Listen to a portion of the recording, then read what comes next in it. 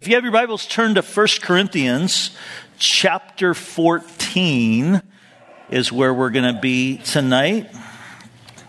1 Corinthians chapter 14. And we are in this section here in chapter 14 where we have been looking at what Paul has to say about the gifts and the operations of the Holy Spirit, the gifts of the Holy Spirit in the church. And some of you tonight might be thinking, just in light of, what's going on in our world right now, Rob, is this really, really relevant for us to be looking at tonight? And, I think it is extremely relevant, and this is why. I think in the upcoming months in our country, no matter who ends up winning this election, in the upcoming months, that we as Christ followers are going to need more than ever to be walking in the Spirit. That we are going to need to be functioning not in the natural, our natural man, our natural tendencies, but in the supernatural. As people who are being led by the Lord and being moved by the Holy Spirit and who are walking in love. And as we see tonight, this chapter is really all about that. And so we're going to gain some insights on, I think, what that's going to look like in life and in church. And so it's very, very relevant for us. I also want to mention tonight that this coming Saturday was supposed to be the Gaius yard sale. The Gaius ministry they do a yard sale that we use to, the funds to support missionaries all over the world. And because it is going to rain, I've heard rather extensively this weekend, that is being moved to the following Saturday, which I believe is the 14th. So make note of that, please. Well, I'd like you to turn actually over to chapter 12 as we do just a quick review tonight as we jump into this subject. We see there in chapter 12, verse 1, that Paul begins this discussion, this conversation on the gifts of the Holy Spirit. He says, now concerning spiritual gifts, brethren, I do not want you to be ignorant. And that word ignorant means to not ignore, which some people do. Some out of fear that they just want to ignore. Just seems kind of weird to me. I don't want any part of that. And so they kind of ignore it. Some, want to try to say that these things that Paul's talking about here are not really for today. And so Paul's saying, don't ignore, because I don't want you to be unaware. You need to know the importance. You need to know the function of this. And so he says, don't ignore, but also don't be ignorant is the idea here. That Paul wants us to understand how these are supposed to function. So he gives 3 chapters 12, 13, and 14, to this topic. Now, we saw a couple weeks ago in chapter 12 that in verses 4 through 11, Paul gives a brief foundational introduction to the gifts of the Holy Spirit, where we see 3 key things. The first is that he tells us that there is a diversity of gifts there in verse 4. A diversity of gifts with the same Spirit, a diversity of functions, but the same Lord. And the second thing he tells us is what the purpose of these gifts are. There in verse 7, he says, but the manifestation of the Spirit is given to each one for the profit of all. That's the purpose, is so that the body of Christ, that believers in general can be profited and built up. And then the third thing that we noted was that the sovereignty of the Spirit in the distribution of these gifts. In verse 11 he says, but one and the same Spirit works all these things, distributing to each one individually as he wills. And so those are 3 key things that Paul wanted us to see at the very beginning of this discussion. And then in verses 8 through 10, we saw that Paul gives us a brief list of the gifts. And the gifts here in chapter 12 are known as the sign gifts. That they're sort of the gifts that that deal with more of the supernatural, if you would. But in Romans chapter 12, we have a whole nother list that are called the ministry gifts. They're gifts of the Holy Spirit that are much more practical. And so here in verses 8 through 10, he gives us this brief description of the gifts. And then in verses 12 through 31, Paul goes into this brilliant illustration as he describes how the church is formed by the Lord as a body. That the church is not a building, but the church is a group of people that make up the body of Christ. And in this body, there are many members doing different things and different functions, but it's still one body. And no part of the body is less important. And he uses this illustration of the physical body. That, there's not any part of your body that is less important than another part of the body, that all flow together. And so he gives this illustration, the hand can't say to the foot, I don't need you. And the idea is that we can't say to one another, I don't need you, you're not significant. And he builds this great illustration of that what is true in the human body is equally true in the body of Christ. That we're all needed. We all have a place. We all have a significance. And when the body of Christ is functioning in a good way, the people in the body realize that. They understand that, hey, I have a gift, I have a purpose, I have a place, I have a significance here. And I just want to say your purpose is not to just fill a seat, okay? It's important that we understand that. God has gifted us with different gifts to be able to be used. So that was the focus of chapter 12. And we would have expected Paul then to go right into chapter 14, where he starts talking about the function of these gifts and the order of the gifts in the body of Christ, in the church setting. But he pauses and to discuss what he calls at the end of chapter 12, he calls it the most excellent way. Because the goal of the gifts, remember he told us, the purpose of the gifts is for the profit of all. That's the goal. The purpose of the gifts is for the building up of the body of Christ. And so because of that, Paul wants us to understand, and this is where he pauses, and this is what we looked at last week, that love is the key. And so last week we looked at chapter 13, which is known as the love chapter. But we saw it and looked at it in its proper context here in this study that Paul's giving on the gifts and functions of the Holy Spirit. How love is the key to the ministry, to these gifts functioning in the right way. And without love, all the knowledge and all the gifts in the world aren't worth anything. It's just a bunch of noise, and it's not worth anything at all. Now, I want you to remember, what we call the book of 1 Corinthians was really a letter that Paul wrote to this church. So I want you to think about a letter that somebody gives you. In letters, in most letters, people don't put chapters, okay, in letters. The chapters that we have in our Bible were put in by the translators to try, and help break this up a little bit and make sense of it a little bit. But in the letter, there's no chapters. And so what we call chapter 13 flows right into chapter 14 in Paul's thought process, where Paul is saying, hey, love is the key in chapter 13. And without love, you don't have anything. So then in chapter 14, if you want to turn there now, Paul begins with this continuous thought when he says, pursue love and desire spiritual gifts, but especially that you may prophesy.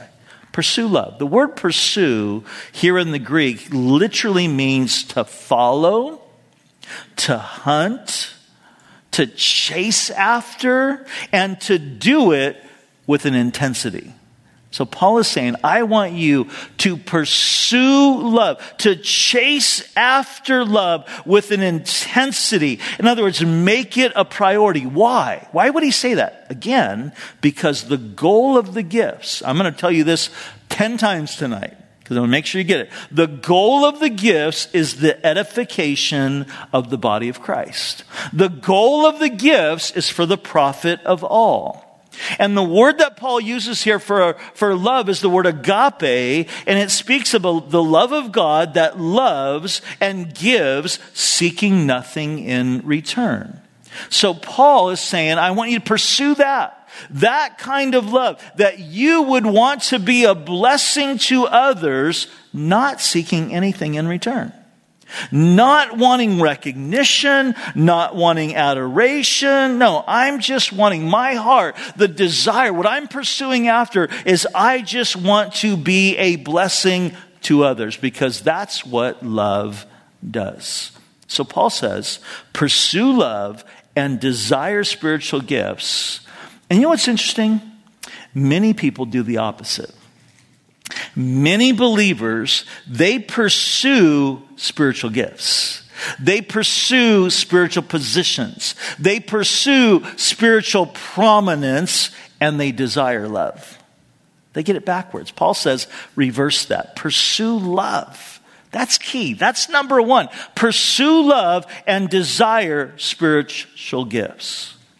Now, as we look at this tonight, talking about the gifts and their place in the church, we're going to discover that Paul really wants us to pursue three things: to pursue love, to pursue understanding, and to pursue order. So that's going to be our outline tonight. Let's look at number one, pursue love. He says, verse 1, pursue love and desire spiritual gifts, but especially that you may prophesy. For he who speaks in a tongue does not speak to men, but to God. For no one understands him. However, in the Spirit he speaks mysteries. But he who prophesies speaks edification, exhortation, and comfort to men. He who speaks in a tongue edifies himself, but he who prophesies edifies the church. So Paul begins here by giving a contrast between two gifts of the Holy Spirit, the gift of prophecy and the gift of tongues. And there is a huge distinction that he makes. He tells us that the gift of prophecy is directed towards men, whereas the gift of tongues is directed towards God. That's an important distinction to make. He tells us that prophecy edifies the church, whereas tongues edifies the individual. It edifies the individual believer. So here's the thing. Think about this. If edification, which is the building up of the body of Christ and profiting others, if that is the goal, which of those two gifts, prophecy or tongues, is best? I'm asking you. No, prophecy. Why? Because prophecy edifies the church. Okay? And that's the goal. Okay? You got to get this. The goal is the prophet of all. Okay? So Paul's saying here in the verses that we just read that tongues edifies, builds up you, the believer. But prophecy edifies the church, everybody. So the best gift, the one that is prominent, Paul is saying, and this is why he says, to pursue prophecy, is because that edifies the church. The word prophecy derives from a Greek root which means to cause to shine. And it's linked with the prefix pro, which means before. So this is what prophecy really is. It's to cause God's word to shine before God's people. And in the New Testament, this shining forth is more of what we would call a forthtelling. In other words, it's declaring God's truth. It's preaching God's truth. It's seen more in that way in the New Testament than a foretelling. A foretelling. Foretelling is predictive. Foretelling is more future events. And we see that a lot in the Old Testament and a little bit in the New Testament. Obviously, the book of Revelation is a prophecy of foretelling, but all throughout the New Testament, we see the gift of prophecy functioning as a forthtelling, a declaring, causing God's word to shine before God's people. Now, look at verse 3 again. This is really a key. He says, the gift of prophecy speaks edification, exhortation, and comfort to men. These are three key words. The word edification means to build up. It's really a word that's used in architecture. And it's the idea of referring to the establishing of a building. It's making it firm. It's building it up. It's making it sturdy. And Paul talks about in the book of Ephesians that's the goal of the gifts and the offices that God gives to the church, is so that the body, it becomes stable, not tossed to and fro. So this gift of prophecy is, first of all, it's about edification, building up, making steady or stable. The second word he uses is exhortation. That means to stir up. It's literally the word parakaleo, from which we get the word parakletos, which means to call to one's side to help and to admonish. It's the same idea that's used in speaking of the Holy Spirit. He's the Paracletus, called alongside to help us. Jesus said, I'm not going to leave you orphans. I'm going to give you a helper, the Paracletus. Paul's saying this is the same idea. It's to stir up. It's to come alongside someone and stir them up in the Lord and to encourage them. And then the last word he uses here is the word comfort, which means to lift up. To console, to stimulate is the idea. So the ministry of prophecy is to build up, to stir up, and to lift up. That's what the gift of prophecy does in the body of Christ. So, when someone comes and says something weird, and believe me, it happens, okay? I've literally had this happen. On the night before leaving for a trip where I'm going to get on a plane, that somebody in the church came and said, I had a dream last night about you, that you got on a plane and it crashed and you died. Okay, that is not prophecy, okay? That doesn't build up, that doesn't lift up, that doesn't stir up at all, okay? But that has happened. That's probably bad pepperoni pizza is what that was. It wasn't the gift of prophecy. Here is what the effect of the gift of prophecy is like. Maybe this has happened to you. Have you ever been in that situation where you ran out of gas?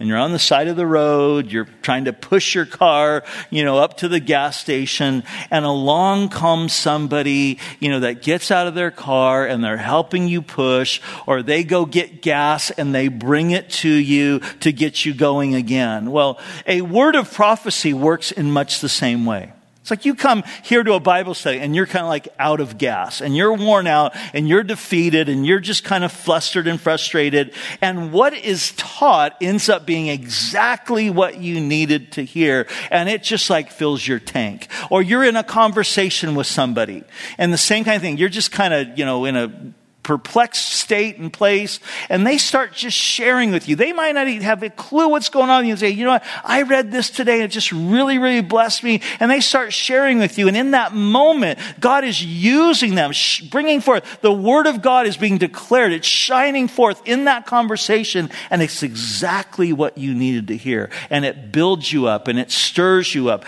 and it lifts you up. That's what prophecy does. That's how it works. In Bible study, it's often, it happens where it's that specific word from the Lord that somebody needed to hear in that moment. It happens in counseling. It happens in conversations. Now, what about the gift of tongues? What is it? What is it for? Well, let's first of all discuss what it's not. It's not the ability to pick up a language quickly, okay? That's not what the gift of tongues is. Now, that is a gift. I know, in fact, we heard a few weeks ago from Nick Cady, and Nick Cady, moved from Colorado to Hungary, and he picked up the Hungarian, which is a very, very hard language, really, really quickly. Greg Savolka, who was in my high school group, and we sent him over to Yugoslavia. Now it's Serbia, which is an even harder language. And he picked it up. That's a gift. I've been to Russia. I've been all over the Middle East or Eastern Europe. I've been to various parts of the Middle East. I can't remember anything except maybe the bathroom, how to say it in those, places. And it's a shame, but I do not have that gift. So that is a gift, but that's not the gift of tongues. Okay. The gift of tongues is speaking to God in a language that you don't know. And you do that by faith. It's a gift that God gives to believers as part of a prayer language, a praise language. And you take a step of faith in believing that God is giving you now this gift. Now, I'll be honest with you. A lot of times in your brain, it can sound like gibberish. It seems foolish. Like, what am I doing here, But in faith, you believe, okay, I'm getting, I tell people this, who, once they've been baptized with the Holy Spirit, it's like, hey, if you start just, in your time of prayer, in your time of worship before the Lord, you start getting phrases in your mind, come to your mind, that's probably God giving you this gift. Use it. Just start saying those phrases. And here's what's interesting. I've known people who have thought, I think my prayer language sounds like Japanese. They don't know Japanese, but they meet somebody who knows Japanese. And oftentimes, I know in my prayer language, a lot of times there's certain phrases that I tend to, say over and over again, And one of my friends who thought it sounded like Japanese met somebody and said, hey, have you heard this phrase? And they said the phrase. That's part of this prayer language. And sure enough, the person said, yeah, you're saying, I praise you, Lord. And so sometimes, today you could probably do that on the computer. You could probably, the technology that we have there, you could probably find out what that is. But here's the key, okay? Paul tells us, and please catch this is really important. Don't miss this. Paul tells us here that tongues is directed to God, not to men. Okay? So who is tongues directed to? God. Good job, class. So it's really a gift that is to be used. It's meant to be used in personal use, in private use. And if it is used in the church setting, it needs to be accompanied with the gift of interpretation. And this leads us to the next thing that Paul's going to tell us to pursue. And he wants us to pursue not just love. Love, we pursue love because we understand, hey, the goal is the profit of all. The goal is edification of all. So in love, I want to be that person who just wants to be a blessing to the people around me. That's what love does and says. But he also wants us to pursue understanding. Look at verse 5. He says, I wish you all spoke with tongues. Now, why would he say it? Because that's great for you. The gift of tongues, it edifies you, Paul says. Tongues edifies the person who's speaking it. It's his spirit connecting with God's spirit in a very supernatural type of a way. Paul says, I wish you all spoke in tongues. That's great for you, but even more that you would prophesy. Why? Because that's great for the church. That builds up everybody. For he who prophesies is greater than he who speaks with a tongue, unless. Everybody say unless. Unless indeed he interprets, that the church may receive edification. Now this is interesting. Paul says here, I wish you all spoke in tongues. That means not everybody does. Now why is that? I don't know. I don't have the answer to that. There are opinions I'm not even going to go into, but we're not sure. We'll find that out when we get to heaven. But he says in the church setting, prophecy is better by far. Why? Because everyone gets edified when somebody's speaking forth a word of prophecy. And the only way that tongues is beneficial in a group setting is there's someone there who's able to interpret. So that interpretation then gives forth the understanding. That's what Paul's wanting us to get. Hey, we want to pursue understanding. Now, here's an important thing to note about interpretation. When a person is speaking in tongues, who are they speaking to? God or man? God. Good job, class. All right. So, the interpretation is going to be directed towards who? God. Good job. You guys are getting it. All right. Now, right, the interpretation is going to be something about God. It's not going to be, listen, it's not going to be someone saying, "Oh, my people, thus says the Lord." Now, that might be a prophecy, but it's not an interpretation of tongues.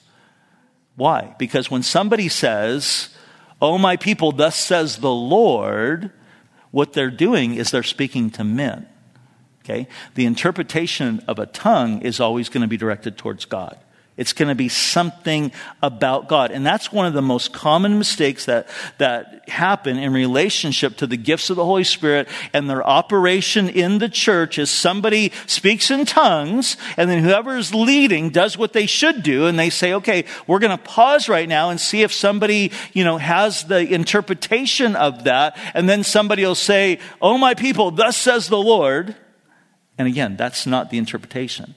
Because that's a word that's directed towards men. And Paul just said, hey, when somebody speaks with a tongue, he's not speaking to men, he's speaking to God. So the interpretation is going to be directed toward God. You with me on this? Okay, all right. So the interpretation is going to be in the form of really, I think, projecting praise towards the Lord. In fact, keep your place here in 1 Corinthians 14.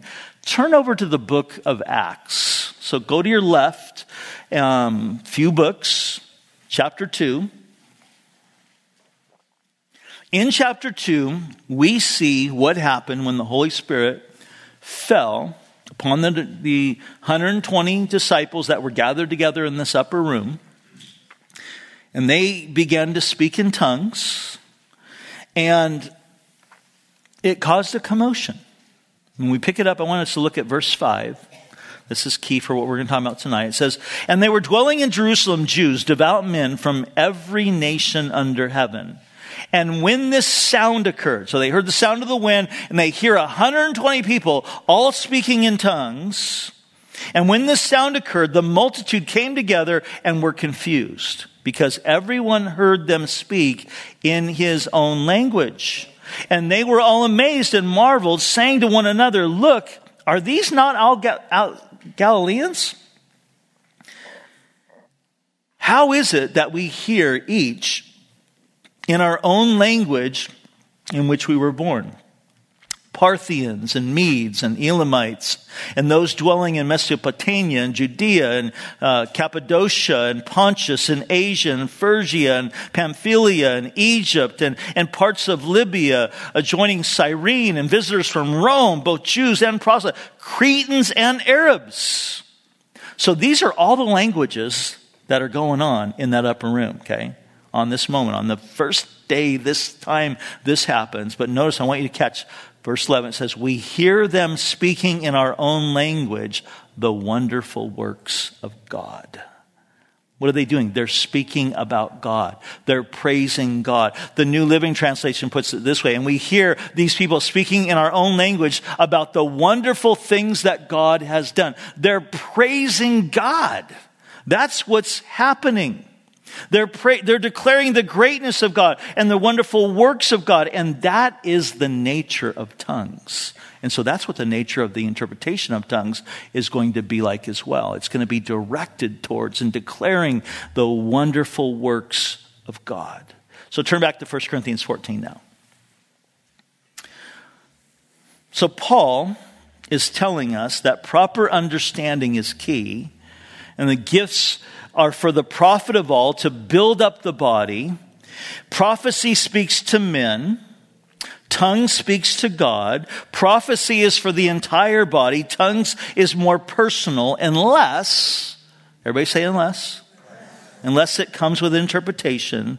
And because understanding, the reason why interpretation is key, because understanding is key for the edification of everyone to happen.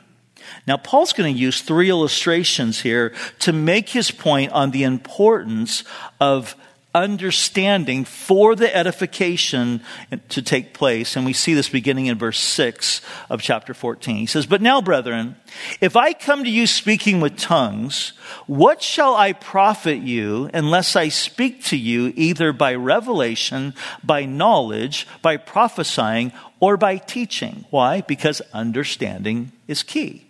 And when somebody is, giving a revelation, or they're giving, some knowledge or a word of knowledge, or they're prophesying or they're teaching, you understand that. Even things without life, whether flute or harp, when they make a sound, unless they make a distinction in the sounds, how will it be known what was piped or what was played? And what instrument is that? For if the trumpet makes an uncertain sound, who will prepare for battle? And so likewise, unless you utter by the tongue words easy to understand, how will it be known what is spoken? For you will be speaking into the air. There are, it may be, so many kinds of languages in the world, and none of them is without significance. Therefore, if I do not know the meaning of the language, I will be a foreigner to him who speaks, and he who speaks will be a foreigner to me. Here's the illustration Paul gives. He begins with musical instruments, trumpets that call people to battle, and daily conversation. And he says, if the musical instrument doesn't give off a clear, distinct sound, nobody's going to recognize the music that's being played. It's going to be like, well, what is that? What instrument is that? And if the trumpet in battle is not clear, the army isn't going to know if they're being called to retreat or they're being called to charge. And there are many languages, Paul says, in the world, but if I cannot understand the language that's being spoken, who cares? What use is it to me?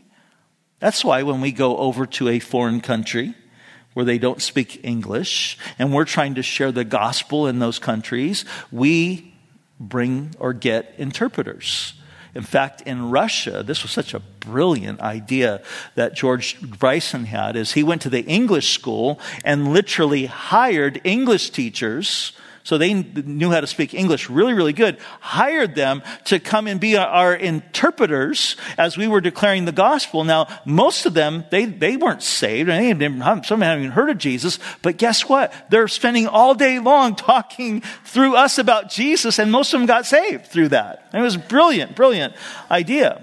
But if we went and just started talking and preaching in English to all these people that speak Russian or Hungarian, or what good would that be? In the same way, if I stood up here tonight and just spoke, for 45 minutes in tongues, that would be no benefit to you. You might think, well, that sounds kind of neat for about 5 minutes maybe at the best. But then you'd be like, this is weird. Like, what is he doing? That's Paul's point.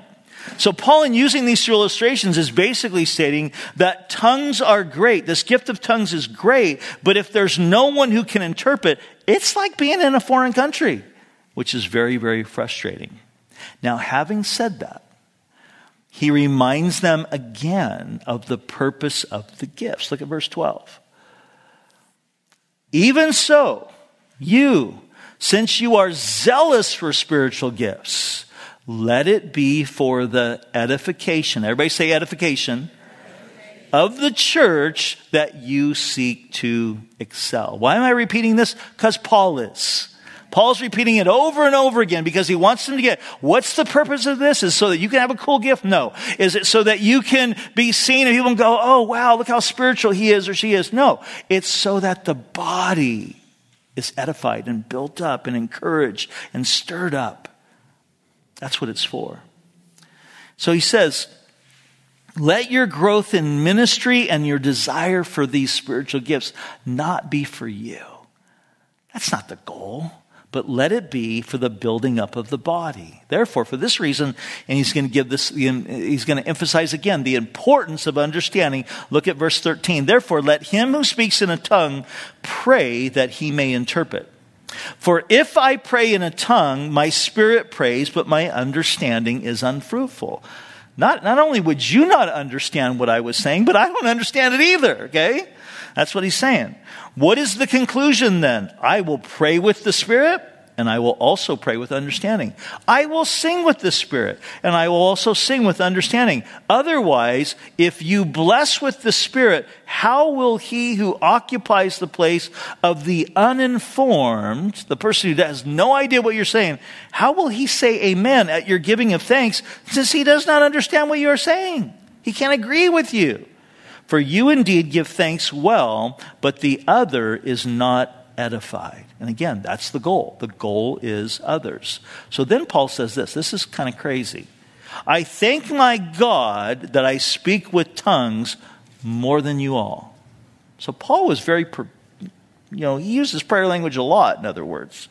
Yet in the church, I would rather speak 5 words with my understanding, that I may teach others also, than 10,000 words in the tongues. That's heavy to think about, isn't it? Paul says, 5 words with understanding is a lot better than 10,000 words speaking in tongues. Why? Because the goal is the edification of the body of Christ. So, verse 20, he says this, Brethren, do not be children in understanding, however, in malice be babes, but in understanding be mature. Now, this is a little bit of a hard word or hard verse to understand in our New King James Version. How many of you guys use New King James? Okay, quite a few of you. The New Living Translation puts it this way, Brethren, do not be children understanding, however, in innocence be babes. The ESV version puts it this way, in evil be babes. In other words, hey, the goal here, is, again, it's not about you. You want to be innocent in that. You don't want to be, pursuing your own thing. Be children. Do not be children in understanding, but in understanding be mature. In the law it is written, with men of other tongues and other lips I will speak to this people, and yet for all of that they will not hear me, says the Lord. Therefore tongues, now this is really, notice verse 22, okay? Pay attention to it. Therefore tongues are not for a sign, therefore tongues are for a sign, not to those who believe, but to unbelievers. But prophesying is not for unbelievers, but those who believe. Now, when you first read this, it sounds like Paul's contradicting himself. Like, what is he getting at here? By saying that tongues is a sign to the unbeliever. That doesn't make sense. And prophecy is for the believer. This is where context is so important, okay? What has Paul been talking about this whole time, beginning in verse 5, as it relates, really it was in verse 4, beginning as it relates to the gift of tongues? What has he been talking about? He's been talking about tongues and interpretation. So putting them together. So when we read this, we really need to attach, you might want to write in your Bible, because this is the context. This is the inference that Paul is, he doesn't say it, but he's inferring that, hey, tongues, because this is what we've been talking about, tongues with interpretation is for the unbeliever. Now, why would he say that? How would tongues be assigned to the unbeliever? Well, we just saw an example of that in Acts chapter 2. All these unbelievers heard them speaking in tongues, these Galileans who they know, these guys are like, the Galileans, just so you know, that's like Hicksville. That's like people from Bakersfield, It's like if you're from Bakersfield, I don't mean to, anyway. But they were like the Hicks, okay? The Galileans, they were the Hicks. So they were like the unlearned, in other words. So they're like marveling, how do these people know these other languages, okay? That's how they're marveling at this. So it was a sign to the unbelievers. Especially when Peter gets up and goes, hey, we're not drunk, and this isn't something crazy. But he goes on to say, this is what Joel said would happen in the last days. This is a move of God's Spirit being poured out, and that's why you're hearing this. But in fact, I have my friend John Corson, long time ago, when he was teaching at the Bible college up in Twin Peaks. They used to do a Sunday night service up in Lake Arrowhead, and they did it in the restaurant of one of the hotels there.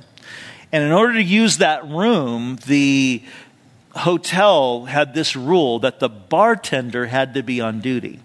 So picture this, okay? They're having a little church service in this little, ballroom, and the bartender would just be back there cleaning glasses, and, he had to be in the room. Well, on one of the nights, they, had, after the Bible study, some worship, and they're waiting upon the Lord, and somebody spoke in tongues. And the bartender was Arab, and he spoke Arabic. Well, somebody spoke in tongues, and Pastor John did what you should do. He paused, and he said, okay, we're going to just pause right now and wait, and we're going to see if anybody has an interpretation of what was just spoken, and nobody did. So then he said, okay, and this is what you should do. We're going to see this a little later in the chapter. He said, okay, I'm going to ask that no one else speaks in tongues. Well, at the end of the night, this Arab guy came forward, and he said, that person was speaking in perfect Arabic. Do they know Arabic? And John was like, no, they don't know at all. And then he said, and this is what they were saying. And what they were saying was that Jesus was God. And the bartender got saved. So it was a sign to this unbeliever. And also another way that tongues is a sign to the unbeliever is when there's an interpretation. When one person speaks in tongues and then they say, okay, does anybody have the interpretation? And somebody else interprets. And again, there's an unbeliever there who maybe knows that language, and suddenly, again, this whole thing that just happened is a sign to them of the realness of God. And they're like, how did those people know my language? So it's a sign, okay? So he says, therefore, tongues are a sign with tongues, insert there, with interpretation, are a sign not for those who believe, but to unbelievers. But prophesying is not for unbelievers, but for those who believe. Again, prophecy is a sign to believers because it's declaring of God's heart. The purpose, once again, it's to build up, it's to stir up, it's to lift up. Now, that doesn't mean, though, that the unbeliever can't be touched by a word of prophecy and the declaring of God's word because, he's convicted in his heart. He's pricked. And Paul's going to make this point in just a minute as we continue. But in this section right here, he's making this distinction so that they understand. So he says, pursue love. The key is to edify. Pursue understanding. That's how people are going to be edified. So, I want to understand what's happening and how this works. And then the last thing he tells us is to pursue order. And he's going to tell us what this looks like in a group gathering. Look at verse 23. Therefore, if the whole church comes together in one place and all speak with tongues. Now picture that. All of us here tonight just suddenly all babbling, okay? And there's no interpreter, just a free-for-all. And there come in those who are uninformed or unbelievers, okay? Uninformed, I have no idea what's going on here. What is this? Or unbelievers, will they not say that you are out of your mind? Okay, moment of truth. Who in the room has experienced this? I have. Who's experienced it? Okay, yeah. I've been in that setting before, and it's bizarre, right? It's like, what is happening right now? This is crazy. And that's what Paul's saying. They're going to think, what is going on? They're going to think you're out of your mind. They're going to think you guys are crazy. All babbling and, So he says, but if I'll prophesy, an unbeliever, uninformed person comes in, he is convinced by all. He's convicted by all. Why? Because the word of God, that's what it does. And thus the secrets of his heart are revealed. And so falling down on his face, he will worship God and report that God is truly among you. So he's convicted by the word of prophecy. His heart is pricked. Why? Because prophecy is speaking forth the word of God. And the Bible tells us in Hebrews chapter 4 that God's word is living and powerful. It's sharper than any two-edged sword, and it divides between the soul and the spirit, between the joints and the marrow. It cuts like a surgeon's scalpel. That's what the word of God does. It cuts. And the Bible tells us that faith comes by hearing, and hearing by the word of God. So the uninformed or the unbeliever, he's moved by that. And then he's going to give us some specific guidelines. Look at verse 26. How is it then, brethren, whenever you come together, that each of you has a psalm, has a teaching, has a tongue, has a revelation, has an interpretation, let all things be done for, here it is again, what's the word?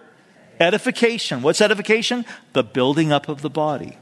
If anyone speaks in a tongue, here's his guidelines, okay? If anyone speaks in a tongue, let there be two, or at the most three, each in turn, not a free-for-all, each in turn, and let one interpret. But if there is no interpreter, let him keep silent in the church, and let him speak to himself and to God. So here's the order. Paul says, regarding tongues, in a gathering, and here in our church, it would be a gathering maybe in a home group. It would be a gathering here where we might be spending a time where we're waiting upon the Lord, and we're giving the opportunity for that. And we've had this happen before on some of our, what we used to call our first things first night. Somebody would speak in a tongue. He says, let it be two, or at the most three. Okay. And he says, and let there be an interpretation. So what that would look like here, if somebody spoke in tongues, and the person doesn't do that, I'll explain why in a minute, like in the middle of the Bible study, okay, no, it's on a time of waiting on the Lord, I would pause, or whoever was leading that meeting would pause and say, okay, we're going to just pause right now. We're just going to wait on the Lord. And if somebody has this gift of interpretation, we want them to speak. And the interpretation, if somebody had that interpretation, the interpretation would be directed to who? God. Good job. God. It would be something about God, something that would be telling us about who God is and his person, or some form of praise or speaking forth the wonderful works of God. And this is why the gift of discernment that Paul talks about, we looked at that in chapter 12, is so important, because we need to be able to discern. Now, if there's no interpreter, Paul says, then who's ever leading would be instructed to say, okay, let's keep silent. There doesn't seem to be somebody here tonight with that gift. Now, this is interesting. I want you to catch this. This would indicate that the person with the gift of tongues has control over it. It's not like this uncontrollable thing like, the Holy Spirit just got a hold of my tongue and I didn't know what was happening. No, they have control. They can speak or not speak. That's what he's saying here. So those are the guidelines for tongues. He gives us the guidelines for prophecy. Verse 29, let 2 or 3 prophets speak, and let the others judge. But if anything is revealed to another who sits by, let him first, or let the first keep silent. For you can all prophesy one by one, that all may learn and all be encouraged. And the spirits of the prophets are subject to the prophets. For God is not the author of confusion, but of peace, as in all the churches of the saints. So here's his guidelines for prophecy. Let 2 or 3 prophets speak, so 2 or 3 words given. And they're to be judged. They're to be proven. How? Well, by using the word of God. By using the definition. Are these words that are being spoken, do they build up? Do they encourage? Do they comfort? Or are they tearing down? They're to build up and stir up and lift up. And again, the prophets have control as well in their speaking. But I think verse 33 is key. He says, for God is not the author of confusion. And I think what this means is that these words are not going to contradict each other. They're going to flow.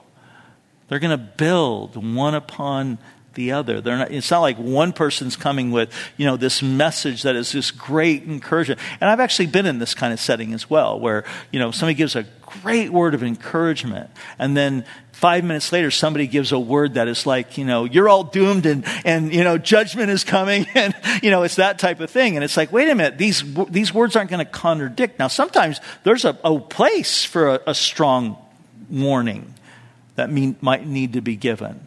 But the idea, God's not the author of confusion. There's going to be a flow of the Spirit. And I'll just say this comes with learning to be sensitive to the Holy Spirit. And it comes, and we can give room in settings like this to make some mistakes. And that's, again, where the person who is leading a gathering like that needs to be able to say, now, okay, we just heard two things that are contradictory to one another. And we need to now, Paul says that we're to judge this. What is the Lord saying here? And does somebody else have a word, that is going to, flow with one of these, or, that type of thing. And it's that type of process, and just seeking to, allow the Lord and the Holy Spirit to move and to work in that type of way. Now, the final thing that Paul is going to mention here, in a lot of ways, just seems like out of left field and unrelated, but it really isn't, because the whole point here is order. Okay, look at verse 34. I know all you ladies have been waiting all night for this one. Let your women keep silent in the churches, for they are not permitted to speak, but they are to be submissive, as the law also says. But if they want to learn something, let them ask their own husbands at home, for it is shameful for women to speak in the church. What in the world is Paul talking about here?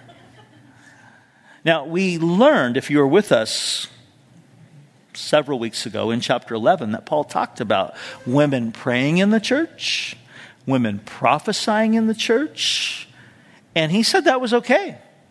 He didn't put that down. He didn't say that shouldn't, happen. So obviously, that's not Paul. What Paul is not saying here is that women shouldn't speak at all. Okay, that's not what he's saying. In order to understand this, we need to really understand the setting of that culture. And I think the phrase here, when he says, your women keep silent in the church, is really a key. Look at verse 35. He says, and if they want to learn something, let them ask their own husbands at home, for it is shameful for the women to speak in the church. The early church followed the pattern of the Jewish synagogue. And in the Jewish synagogue, men sat on one side and women sat on the other. And they did that so that, the men wouldn't be distracted by the women. I guess by their beauty or whatever, So they separated them when they came together. And we don't do that. We just sit together. And if you, as a wife, have a question, that's something you maybe are not understanding or you didn't get, or what verse was that? You just whisper, like, honey, what verse did he just say? Or you might text, what verse was that? That's how we communicate right now, today. Or you might write a note. But in that culture, husband's on one side of the room, the wife is on the other side of the room, and the women apparently were doing things like this. Hey, honey, what was that he said? Like totally interrupting, and the whole thing. Now picture that, if that started happening, where all of a sudden one person is just like, one gal, hey babe, do you agree with that, what he just said? Kind of thing. That's what Paul's talking about here. So that's why Paul says, let the women keep silent. But notice he says, let your woman. Who's your woman? Your wife. And that's why he says, and if a wife has a question, let her ask her husband at home. Because it's a shame the way women are calling out in the church. That's the point. That's the idea. Again, the context is guidelines, it's order, it's everything flowing, it's not being confusing. And he wraps this up in verse 36. He almost anticipates the reaction. Or did the word of God come originally from you? Or was it you only that it reached? And there's a bit of satire here. You see Paul's sense of humor here, because recognizing that there was a tendency among some in Corinth to think that they had unique revelation. So Paul says rather sarcastically, did the word of God originate with you? Are you, the kings and queens of revelation? Are you the only ones that have received it? And he says, if anyone thinks of himself to be a prophet or spiritual, let him acknowledge that the things which I write to you are the commandment of the Lord. In other words, truly, don't miss this, truly spiritual people are those who are always recognizing the authority of the Scriptures. Truly spiritual people are those who are always recognizing the authority of the Scriptures. That was important in their day, and it's important in our day as well. Because we have people today that want to claim special revelation. But when the special revelation goes against Scripture, we know it's not of the Lord, because the Holy Spirit is never going to contradict Scripture. So if your feelings are saying one thing and the Bible is saying something else, who do you go with? The Bible, not your feelings. Okay? Very, very important. The Word of God is superior to our emotions. It's superior to our experiences. Okay, a lot of times people create their theology by their experiences, and it doesn't line up with Scripture. No, the Word of God is superior. Verse 38, but if anyone is ignorant, let him be ignorant.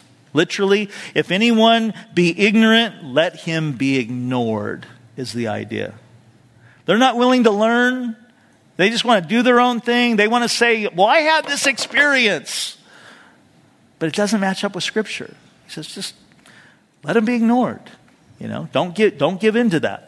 Don't pay attention to them. Don't get caught up in needless conversations or lengthy debates. And Paul's going to close with a couple of key thoughts here. Verse 39, therefore, brethren, desire earnestly to prophesy, and do not forbid to speak with tongues, and let all things be done decently and in order. That's the key. And I said this before, in some churches, they love the part of that verse that says, let all things be done. And it's crazy. And it's a circus. And then you have other churches that are, decently in order. And so they quench, everything. We want to be a church where all things are done, and they're done decently and in order. That's God's way. And all the gifts, and we've talked about this before, that Paul mentions here, they happen on a regular basis here, except for maybe, those speaking in tongues. But they happen on a regular basis here in every time we get together. There's words of wisdom and words of knowledge and words of prophecy. It happens in conversations that take place here. That it's we have to get out of our mindset that this only happens in afterglows. No, it really happens in everyday life as people are just being open to being used by the Holy Spirit. God can give you a word of wisdom or a word of knowledge, or God gives you discernment. All the things that Paul mentions here that we talked about in chapter 12 happen all the time as we want to be and are seeking to be just people who are in tune and being led by the Holy Spirit. Amen? Let's pray.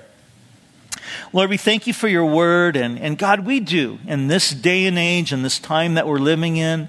Lord, we want to be people walking in the Spirit. Lord, we want to be people who are people of the word, not our emotions, not our feelings, not our opinions. Lord, we want to be people who are moving in a daily basis, not in the natural, but in the supernatural. We want to be people, God, who are pursuing love, but desiring spiritual gifts. Why? Because we want you to use us to build up others and encourage others and to stir up others. That we, in our friendships and our families and in this body, would be mature, fruitful followers of Jesus.